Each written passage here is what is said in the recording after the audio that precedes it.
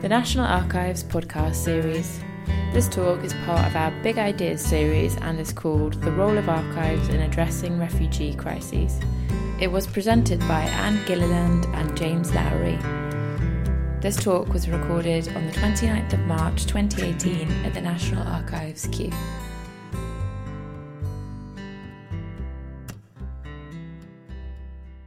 So I'm really delighted today that we have two speakers who are going to talk to us about their work looking at records and ICT at the boundaries of the state, which explores refugees' needs, rights and uses. So we have Anne Gilliland, who is Professor and Director of Archival Studies in the iSchool and Director of the Center for Information as Evidence at the University of California in Los Angeles. And we have James Lowry, who is lecturer at the Liverpool University Centre for Archive Studies. Thank you very much, Anna. We are really happy to be here today. Thank you very much for asking us. James and I put this project together about 9 months ago, very much as a sort of scoping project to try to understand what some of the real problems were that engaged records in global refugee crises, and with the goal at the end of a year to basically have some idea about places where there could be interventions, technological, policy, practice, educational interventions. The project has been growing much faster than we expected, obviously, because it is a terrible situation out there. So what we want to do is tell you a little bit about where we've got to so far in terms of actually scoping out the problems, and hoping that you will give us some feedback that will help us as we move forward. There are some handouts. We put an awful lot of stuff on slides and we won't get through all of them today. So we wrote everything down, and I think internally the slides will get sent around, but if anybody else would like copies, there are some made, or we can also supply you with copies as well. Yeah, I think Irene has copies there. So the genesis of this work actually comes out of the Archival Education and Research Initiative, ERI, for which I am the director. I think it's familiar to many of you, but it is a global consortium of academics, doctoral students, researchers in practice who come together every year to talk about the research that they're doing, to try to push research further ahead. And for the last 7 years or so, we have been talking about the different ways in which archives and record keepers could intervene in particularly pernicious global grand challenges. Societal grand challenges are massive scale, multi-stakeholder, complex and paradoxical problems that threaten entire regions or even the world. We've done quite a lot of work looking at specific areas and places, as I said, where parts of the problems are actually owned by people like us. And what we have come up with is that there are a set of concerns that come up repeatedly across different grand challenges that suggest that if there were concerted efforts to address those kinds of areas, that we actually could have a transformative effect. And several of them are listed here. Some of them, no surprise to anybody, the role and use of records in supporting accountability, sustainability, decision-making, program assessment and human rights. Yes, we all know that, but actually not enough of it is happening at the edge of these massive problems. All sorts of issues with cross-educating across different fields, different areas of expertise, and capacity building in archival and record-keeping skills. Designing scalable systems and service infrastructure to deal with really massive and global kinds of record-keeping problems. A lot of issues that have to do with metadata implementations, a lot of issues that have to do with database compatibility and records compatibility as well. And then I think the one that is really the grand challenge for our own field has to do with global integration and accessibility of archival and record-keeping systems and holdings. And I could continue there and say, and also address privacy, confidentiality, security, intelligence problems, you name it. We want to talk a little bit, as I said today, specifically about the project that we have developed.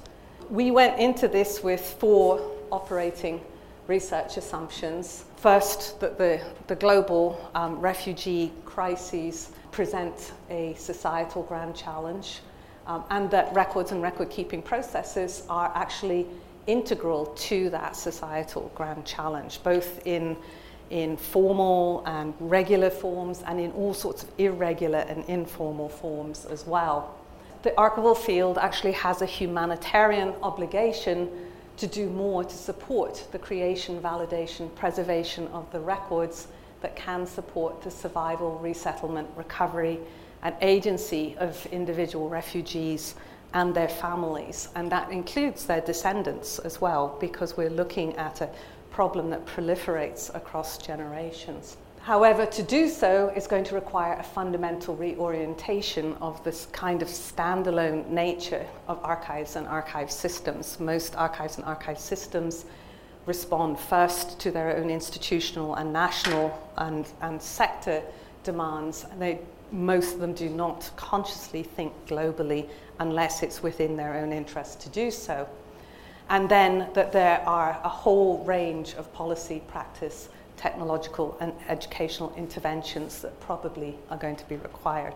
So the goals that we set out with to identify and make visible ways in which official records, bureaucratic practices, and more irregular forms and uses of records how they play crucial roles in the lives of displaced people as they travel across state boundaries, interact with governments and aid agencies, and resettle into new countries and interface with their bureaucratic systems, or return or are returned to their places of origin. To identify and understand from the perspectives of refugees, governments and aid agencies the roles and implications of ICTs such as cloud services, social media and mobile phones for the creation, movement, preservation and accessing of records. To identify ways in which professionals and agencies involved in archives and record keeping in affected countries might contribute and collaborate through digital systems design to identifying and locating, protecting, validating, securing and certifying such records. And where we say affected countries, we don't just mean the countries from which people are being displaced, but also the countries that are taking in the displaced people, so on both sides. And fourthly, to identify potential policy recommendations supporting specific refugee rights in and to records that relate to them. The methods we've been using: literature analysis of UN, national government, aid agency, NGO reports, laws, policies, media coverage to try to identify documentary requirements and challenges faced by refugees from different countries. Interviews and forums with refugees and their advocates, aid workers and officials about their experiences with records. Our experiences that almost every refugee has a story to tell about records and documentation. A series of one-day symposia in various places around the world that have been strongly affected by refugees or have been a locus for taking in refugees with different stakeholders for 3 reasons: to raise awareness about these issues. When we first started, people said, records, why would records and archives people be interested in these questions at all? And now people say, oh, we completely get it. To elicit the kinds of needs and challenges that stakeholders are experiencing, and then to brainstorm potential strategies or researchable questions. To investigate, we've been investigating the viability of different kinds of digital technologies, such as use of blockchain in various contexts and different kinds of mobile apps as well.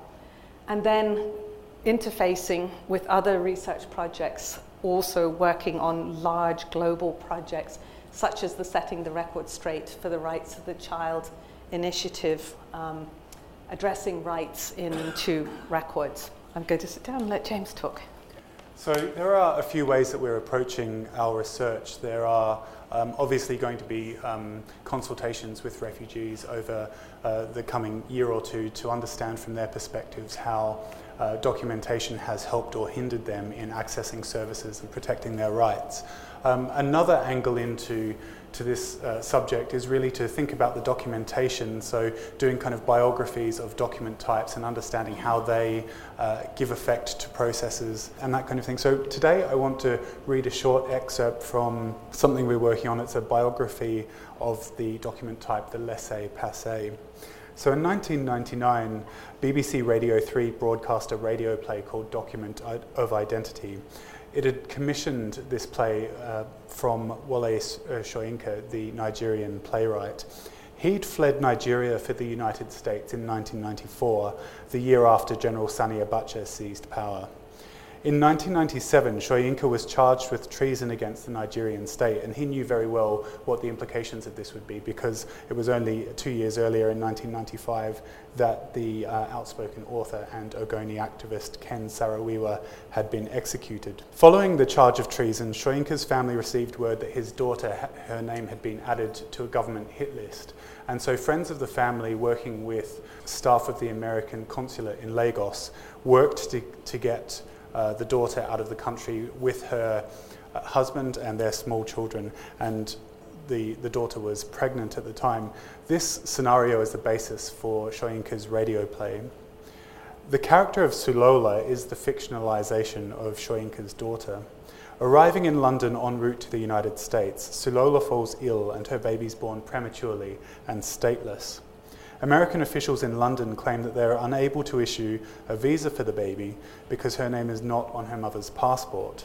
The only way of having the baby's name added would involve surrendering the passport to the Nigerian High Commission, where of course it would be confiscated. So the families push backwards and forwards between the American embassy in the UK and the Home Office. Although this may have been an example of the inability of bureaucratic structures to accommodate the complexities of real lives, in an interview with the BBC, Soyinka made connections between the timing of the event and contributions to the US Democratic Party campaign funds by Abacha's bagman, Gilbert Shaguri. Soyinka's suspicions are supported by reference to bureaucratic norms. The refusal of the American embassy in London to facilitate the family's safe passage to the US does not acknowledge that complications of this sort have been anticipated by international frameworks for documenting the movement of people, and of particular relevance here is the laissez-passer. Literally, let pass, laissez-passer is the name of a document type with a long history that's generally used today to facilitate the movement of the staff of international organisations. But they're also issued by national governments, and they're issued for different purposes and in different forms. So some are for one-way travel and some are for returns. Some are only for nationals who have lost their passports, and others are for refugees. There's also a question about where this document type is going to be accepted. So the most striking refusal to accept a laissez-passer occurred in 2008 when an Ethiopian woman, Badassa, was denied asylum in the US after the Department of Homeland Security used Wikipedia to check the validity of the laissez-passer as a document type. Badassa, like Sulola's stateless daughter, was moved closer to being in a state of bare life, finding herself suddenly outside the official documentary regime. There are thousands of refugees in movement around the globe without documentation, and we're concerned in this research project with what is happening to the undocumented. A Turkish artist has compiled a list of refugees who have died trying to or having reached Europe, and it lists some 33,000 deaths since 1993, though most of those have been in the last 6 years. These statistics have been compiled largely from press reports. The news media's role in creating documentation of these lives and deaths, where official documentation and evidence may be patchy, calls to mind McKemish's notion of evidence of me, so thinking particularly here about those people entered on this list without names.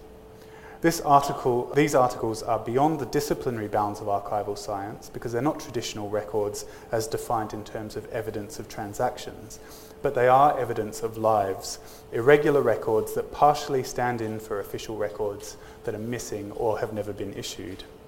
For those whose bodies can be identified, claimed, and returned to the countries of their birth, laissez-passer will need to accompany them on their final journey under the terms of the International Agreement on the Transfer of Corpses. At the boundaries of the state, while press articles partially stand in for official documentation, official documents like the laissez-passer are demonstrably fluid, multi-purpose, and open to different interpretations and applications.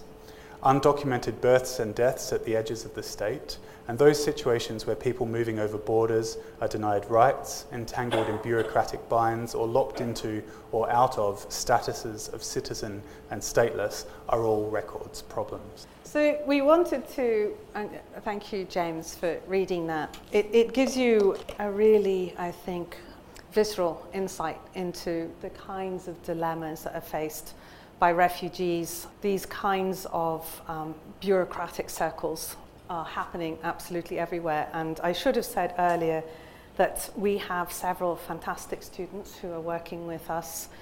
Emma Cummings at the University of Liverpool, Sakina Alalawi at UCLA, Lauren Sorensen and Cristel Jimenez also at UCLA.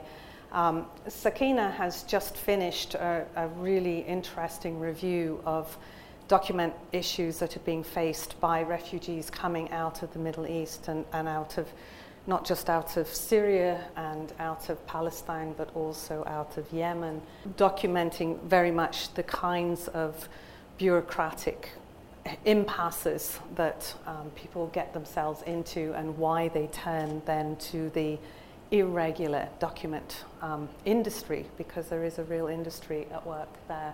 Just a little bit of background. Refugee rights are derived from the 1951 Refugee Convention and its 1967 protocol, and in general from international human rights and humanitarian law. The UN estimates that there are, these are the most recent estimates, 65.6 million displaced people worldwide, of whom 10 million are stateless.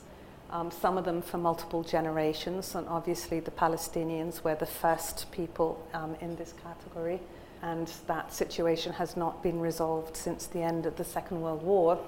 And so we're talking about many generations, and many generations with all sorts of ad hoc documentation in many countries around the world.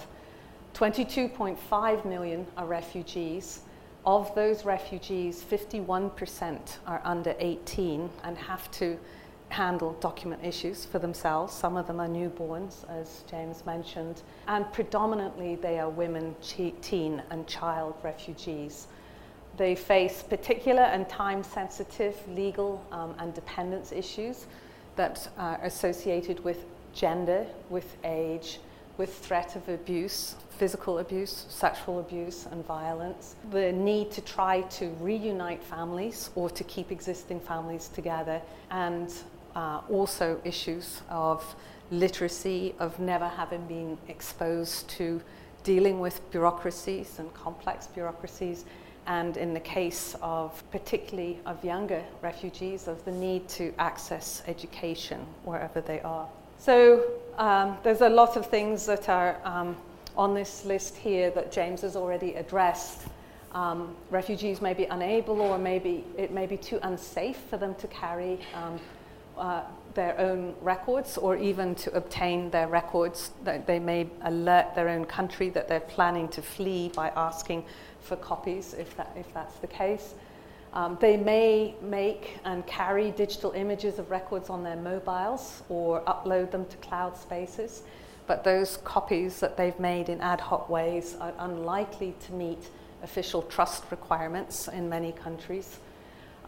Records and mobiles may be removed from them at borders by authorities on both sides, both hostile authorities who want to make sure that refugees will never come back, so they are going to remove every document that they have on them, or they may be removed for security reasons going into another country. They may be destroyed, they may be lost, they may be damaged, they may be discarded by refugees themselves who are worried about being sent back to where they came from.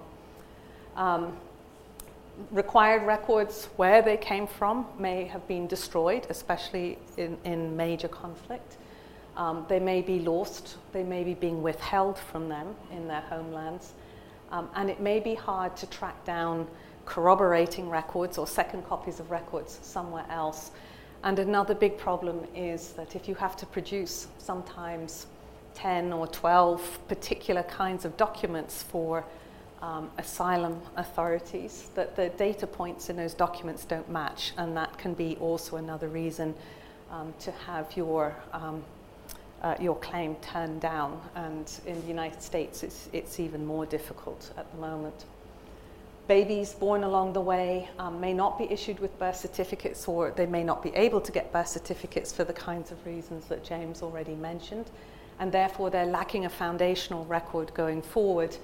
And the consequences of that may show up immediately, may not show up until they leave school, and then they're no longer under their parents' records and they're missing a base document to move ahead for work permits and that sort of thing, and for residence purposes. So many countries have put ad hoc solutions in place that can cause knock-on problems then, because those records themselves are not they're not regular in the kind of records you would have had under more regular circumstances. And also many aid agencies and asylum advocates, as well as refugees, don't have the kind of expertise actually that we have, which is to understand how to identify where there might be records, to get a hold of them, and to validate them in ways that might support asylum cases. So the sorts of things that we have come up with so far, let me run through this quickly. The role of records and other documentation in refugees' lives, that for a person to thrive and to enjoy rights that's not just dependent on their physical survival and their physical welfare, but also on the robustness of their juridical presence. The UN Convention says that individual states should take responsibility for registering refugees and must issue identity papers to any refugee in their territory who doesn't possess a valid travel document. But in some countries, there's simply, well, sometimes there's no country left, sometimes there's no viable bureaucracy or civil service left in those countries. And in those cases, the UN may take over creating those documents, and the UN may also be including DNA-based identity documents as part of recreating a base identity record. Additional official records and other documentation, including now often intelligence information, is required by many countries that have put in very strict vetting requirements to go into them. And one of the problems with the intelligence information is it's actually not available to the refugee at all. So they may be blocked for reasons they don't even know why they're being blocked. And so they can't challenge that record either. And if countries have ceased to exist, or if bureaucracies are in total disarray, Somalia I think is an example, it may be necessary to go back to the records of prior administrations of those regions in order to find relevant documentation, which might mean going back several generations. And this is where often archives that have colonial records come into play, because you may have to go back 2, 3, 4 generations to look, for example, for the nationality of a grandparent. Does it give you a claim to citizenship in another country? Refugees need to be able to locate and obtain copies of certified records to help them to identify themselves and to verify their own citizenship or that of their predecessors. To support claims of prior or potential persecution, because that is a requirement to be considered to be a refugee. To provide evidence of particular rights, for example, the right to work, which is a big problem for many of the Syrian refugees who've ended up in other Middle Eastern countries at the moment. Getting work permits is a big problem. To obtain benefits and health care, to attend school. Establishing familial relationships and reuniting families. We talked about this before. One of the complications is certifying marital status. You need marriage certificates. It's a big problem for people who may have been in multiple marriage that has multiple spouses involved, or where marriage was celebrated with an oral marriage contract as well. To establish property ownership in order to reclaim it if you want to go back, to exchange it. There was a lot of exchange of property happened in the region of the former Yugoslavia, or to sell it as well if you're not going to go back and you want to move on.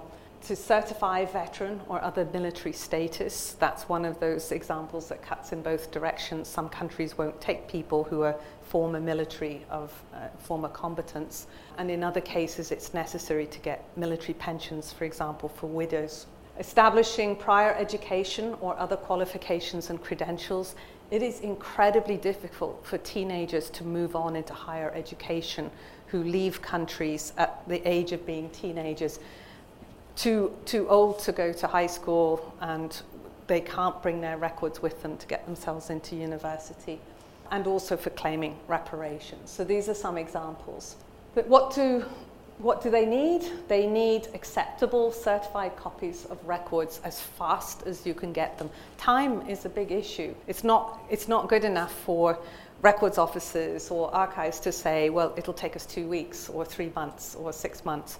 That's just not it. They need them immediately. Refugees, especially women and children, may have little or no experience with bureaucracies or how to find records, and most will be unfamiliar with archives. Many have no reliable postal address, and they can't necessarily travel to you. So how are you going to get the records to them? Most refugees are unlikely to be able to pay fees for records. Some of them are in sort of holding spaces in towns outside major cities. They're not allowed to leave those spaces. They can't travel physically to get the records. It's different from country to country. Without documents, they may be arrested, deported, or abused. And so instead, they turn to fraudulent documents and to the black market for documents.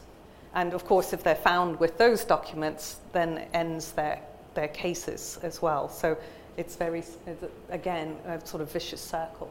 There are several things that have been identified by different stakeholders that archivists could do. And first of all, to point out that there are many different kinds of archives out there, and they all have a piece that they could do.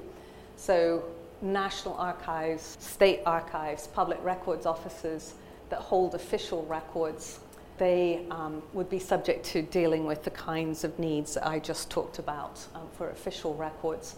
Historical collecting archives, libraries, special collections, build collections documenting both retrospectively and sometimes in the moment as well, human rights concerns, refugee experiences, and so forth. And so one of the people that we were talking to said, of course, we think about community archives, particularly in the United States, as being the entity that deals with these kinds of activities. But in fact, the bigger, more robust special collections are often better positioned to do work on the ground in the moment because they've got the resources than our community archives. Community archives tend to be the most activist-oriented forms of archives, initiated, built, managed by, and primarily in the interests of the communities themselves.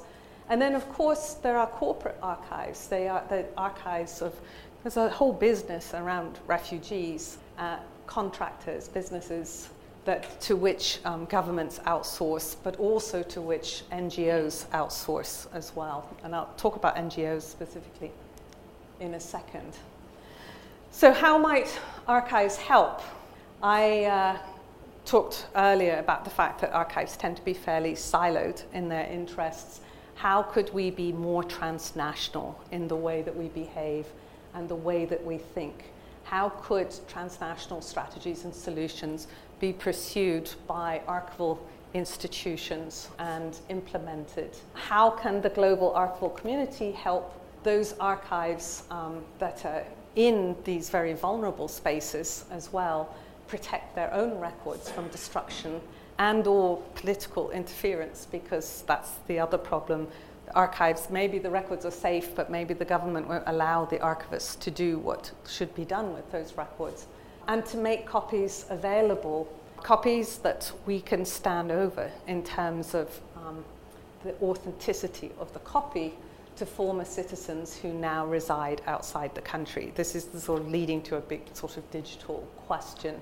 How can different types of archives work in closer and more strategic coordination to address refugee needs for records and to document refugee experiences? That's sort of more similar to the first point there. And how can archivists who want to work on the ground be more closely and safely engaged in documenting the conditions that lead to refugee crises as well? Those are like witnessing projects that are going on. Relevant records from the kinds of records that need to be introduced often are the kinds that aren't deemed to be historically valuable by archives and therefore scheduled out on records retention schedules. And if they are kept, they may not be indexed at the level of the individual, which is exactly how you need to be able to retrieve these materials. They're not the kinds of materials that are often used, for example, by scholars, and maybe not as much by genealogists, but are needed in this particular situation. High school records, university records, tax records, driving license records. And so, if not us, how do we deal with that particular problem? How might archives and other records offices be resourced to retain, index, and digitize such records? I haven't thought about this before that much. More generally, how might archives be resourced to process their holdings more rapidly? Because again, you're talking about dealing with contemporary problems, not just with historical research, so that they could better address immediate as well as future needs for records.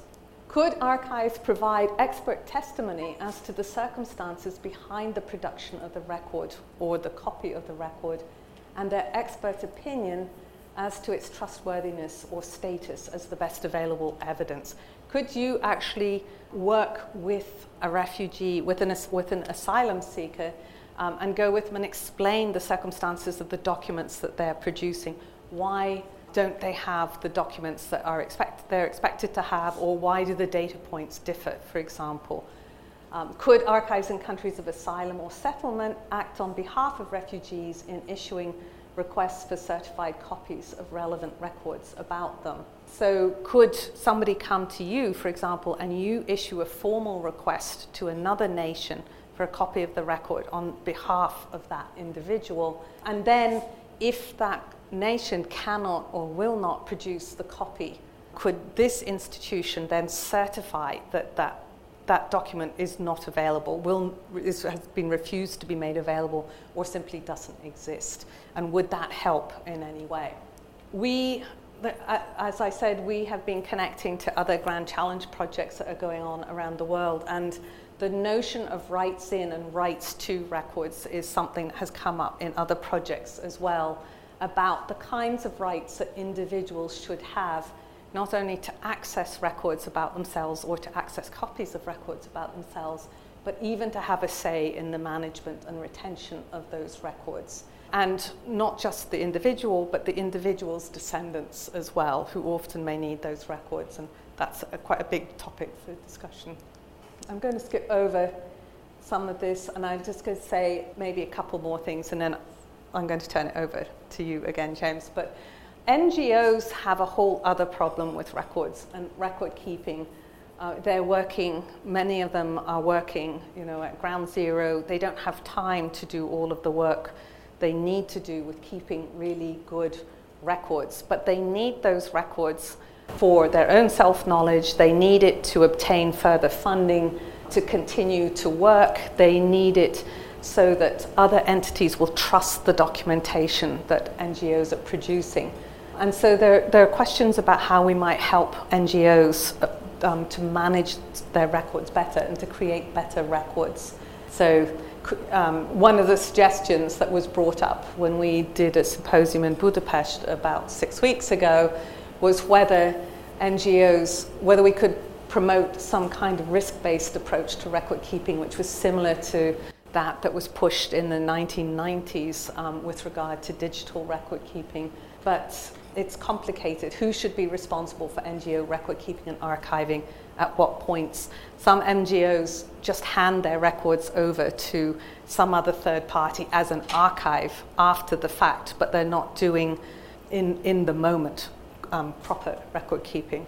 Just a few digital concerns that have come up that maybe people might not have thought about. I mentioned a minute ago about archivists who are engaged in witnessing projects, so trying to document human rights transgressions that are going on the ground. And so, for example, the Syria archive is an example of this. Is there a way, and that is a video project, is there a way to analyze the kind of digital content that those witnessing projects are creating, to analyze them faster? They're very laborious to do by hand, and are those methods scalable as well? These are technical questions. And then what kind of corroborating evidence would also be needed to support their introduction in legal proceedings? The Syria archive, their work has been introduced already, but these are a particular set of issues. What best practices should be used, are feasible to use when archival physical content is digitized, often under less than ideal circumstances, and then transmitted either to sanctuary archives or data havens for preservation purposes. So archives themselves that are in danger have been doing various kinds of ad hoc digital activities just to get copies of their documents and to try to get them port them out of the country to somewhere that is safer. The question is, what is the most reliable way to do that? What are in exigency digitization practices? How much could we tolerate not moving down from, scaling back from best practices under these circumstances, and what are the implications of that? Also, in these kinds of processes, often multiple digital copies end up existing in different places. What kind of sort of comparison techniques do we need to make sure that none of them are tampered with, or which ones are in fact the record copy? How should sanctuary archives and data havens, beyond meeting trusted digital repository requirements, best inform themselves about protecting themselves and their holdings against digital threats? We have an issue of hostile countries trying to hack into archives that have been digitized and moved out of the country. How do we have a secure digital transport stream from one location to another? And how do we keep the material safe when it gets to where it's going to? A lot of people are really worried about this. If you are moving digitized materials that are, for example, the records of artists or writers, are you going to run into cultural property export laws by doing this, even for sanctuary archives purposes? Other two questions here, and I'm going to let James then take over, have to do with biometrically encoded documents and documents that are digitally signed. Do archives and records offices have the ability to preserve those documents with those components intact in them, particularly the smaller offices? And also, as countries move more and more to using biometrically encoded documents, will that actually help us? Will they begin to coalesce around certain sort of standard practices for working with this kind of documentation? So one of our research assistants, Emma Cummings, has been doing some work on the technology aspects of this and trying to understand what's going on at the moment in this field. And we were not surprised to find from her research that there are a lot of apps in development to help refugees access services and this kind of thing. But I think one of the things that maybe did surprise us was the extent to which blockchain is already being used in this area. So these are some examples from her research, which will be made available on our project website shortly. But we've seen in places like Kenya where blockchain has been used in technologies like M-Pesa or BitPesa to allow farmers who haven't traditionally had formal bank accounts to exchange money with each other. So perhaps it shouldn't have been a surprise to us that NGOs are actually looking into how blockchain can help facilitate access to finances for refugees. So yeah, that's something we're looking at the moment, because obviously as a record making technology, we as archivists need to be thinking about how we're going to be capturing that. And there's a whole set of ethical questions about how, if we have some kind of persistent identification for a refugee online, how is that information going to be managed? Yeah, so I think probably I'll leave it at that for now. One last slide here. I mentioned it at the beginning, just to say that we actually need new kinds of archival professionals to work in this world. And professionals, some of whom will work in sort of third-party institutions and who will work as advocates for refugees, or work directly with NGOs, or work directly on the ground in conflict areas.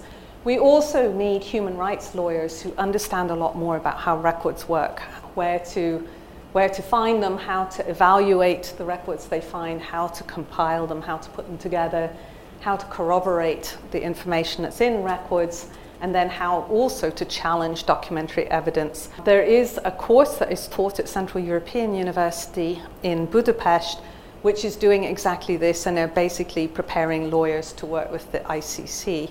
And they're cross-training archivists, historians, and lawyers together, working with the kind of examples that exist in the Open Society archives there.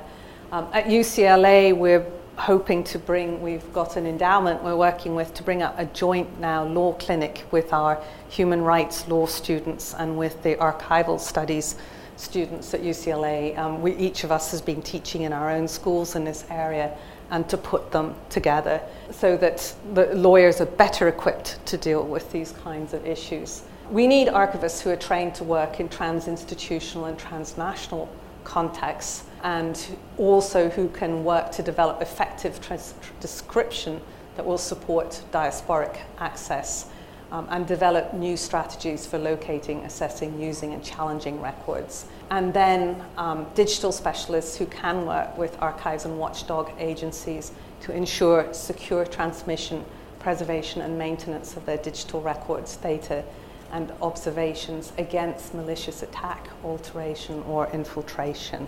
I think we'll leave it at that. Thank you.